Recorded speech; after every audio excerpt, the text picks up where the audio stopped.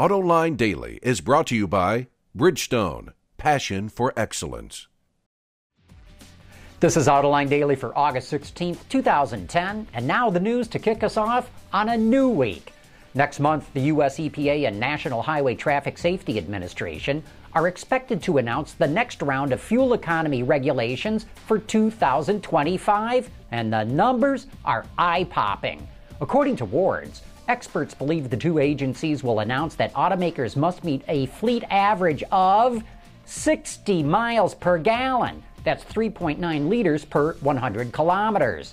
Analysts thought it was ambitious for Hyundai Motors America CEO John Krafcik to announce they'll hit 50 mpg by 2025. And Hyundai only sells passenger cars in the U.S.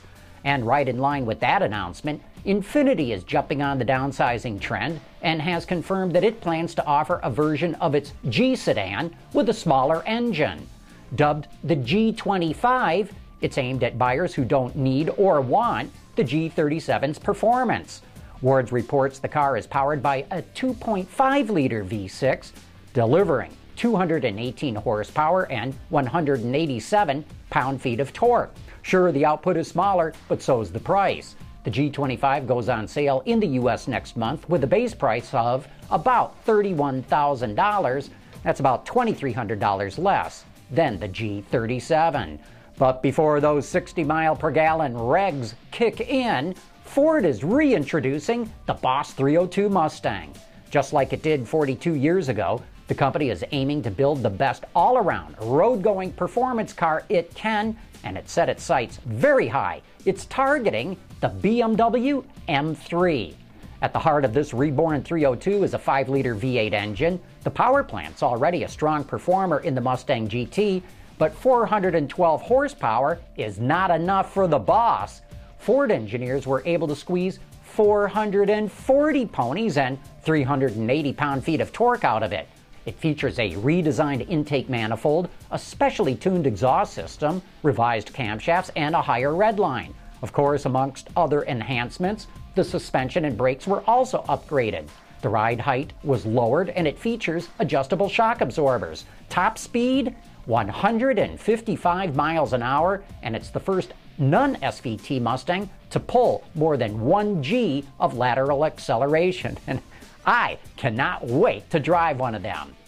Tata is in talks with its partner in China to build Jaguars and Land Rovers there. According to Gasgoo, Tata wants to cut costs in order to grow the two luxury brands in China. It wants to build up to 40,000 Jaguars and Land Rovers in China, and Land Rover would be the first model put into production. Tata's future plans include a new entry-level Jaguar, a new Range Rover, and hybrid models for both brands. While there's all kinds of talk of a double-dip recession, and while unemployment remains stubbornly high, the automotive sector is now one of the few bright spots in the American economy. Last month, automakers and suppliers added 20,000 jobs, the Wall Street Journal reports. Since the beginning of the year, they've added 52,000 jobs. But it's questionable whether the auto industry will keep on adding jobs at this rate. Last month, automakers slammed on the brakes when it comes to production. They built 27% fewer vehicles than they did in May or June. The AFP reports that General Motors was supposed to file its IPO on Friday, but postponed doing so until next week because of the unexpected announcement by current chairman Ed Whitacre that he'll be leaving the company at the end of the year. And that's got me wondering if there was something specific that triggered Whitacre's sudden announcement that he's leaving. Even though Whitacre always indicated he would not be at GM for the long term, clearly his announcement caught everyone by surprise, and I do mean everyone. So what made him wake up that morning and decide that he had had enough?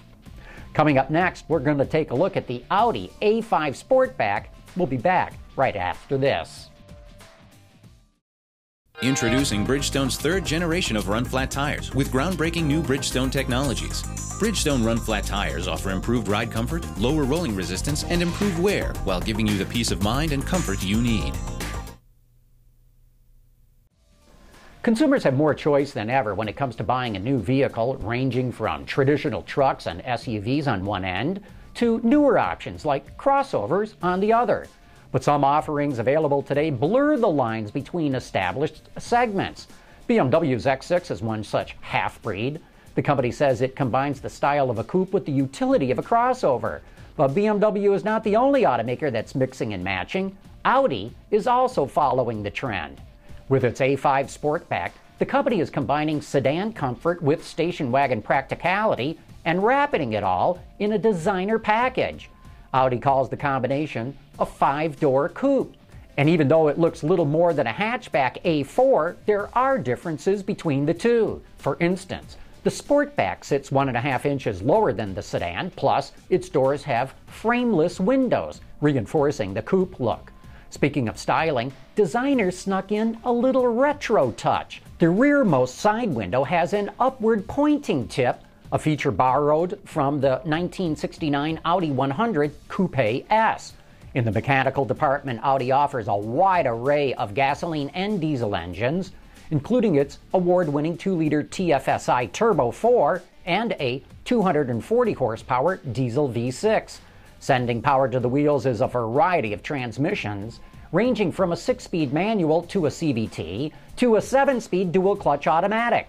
As you'd expect, Quattro all-wheel drive is available on most trim levels. Audi also offers an optional rear sport differential that can shift torque from side to side for better handling.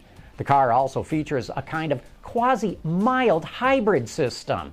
During deceleration, it can store extra energy in the battery, which it can use to reduce the load on the alternator during acceleration. Audi's A5 Sportback may not offer groundbreaking features, but it is stylish and practical. Starting price for an entry-level model is roughly €34,000 or about $47,000. Too bad for the Americans, though. Audi is not offering it in the U.S. Hey, don't forget to join us for Autoline After Hours this Wednesday, August 18th from 6 to 8 p.m. from the Woodward Avenue Dream Cruise. If you want to join us there and bring a car, please pre-register it. Just go to the John's Journal section of our website where you can get all the info. We would love to see you all there. And that's it for today's report on the top news in the global automotive industry. Thanks for watching. We'll see you tomorrow.